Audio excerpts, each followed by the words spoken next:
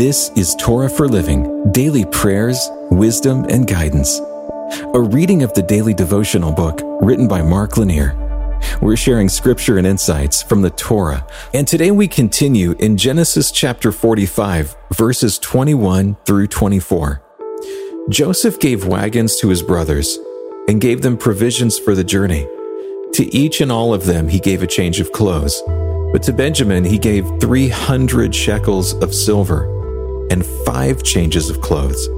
To his father he sent as follows: 10 donkeys loaded with the good things of Egypt, and 10 female donkeys loaded with grain, bread, and provision for his father on the journey. Then he sent his brothers away, and as they departed he said to them, "Do not quarrel on the way." Look at Joseph's brothers.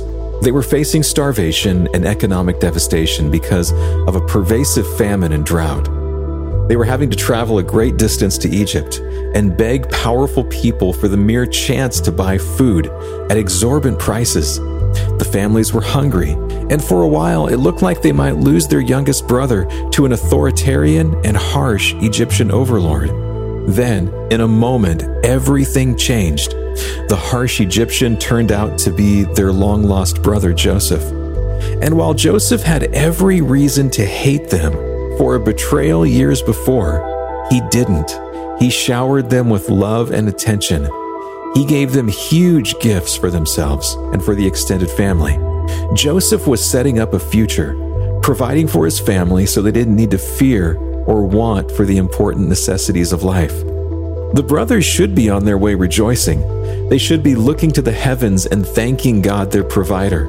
They should be celebrating the redemption of restoring their relationship with Joseph. Yes, the brothers had lots of reasons to rejoice as they returned to deliver the best conceivable news to their aging father. Yet in the midst of this, Joseph fittingly told his brothers, "Don't quarrel on the way." We might judge the brothers too harshly unless we think carefully about our own tendencies. Grumbling, fussing, quarreling, all of these things are not too far from any of us, regardless of how well our lives are going.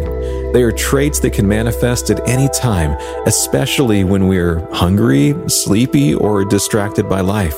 Simply think about this. We don't have to let our emotions dictate our actions.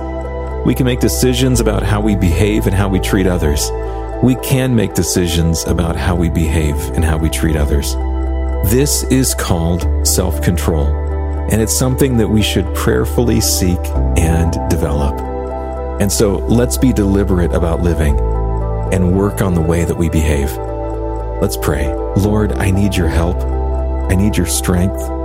I need your insight, and I need your help to grow in self-control. Help me learn to treat others with kindness and respect. In your name, amen. This has been a reading of the daily devotional book, Torah for Living. It's written by Mark Lanier, author, lawyer, and founder of the Lanier Theological Library. You can find out more about the book in the show notes. And you can hear even more podcasts, watch videos, and read blogs and devotions that we hope will strengthen your faith right now at hopeondemand.com.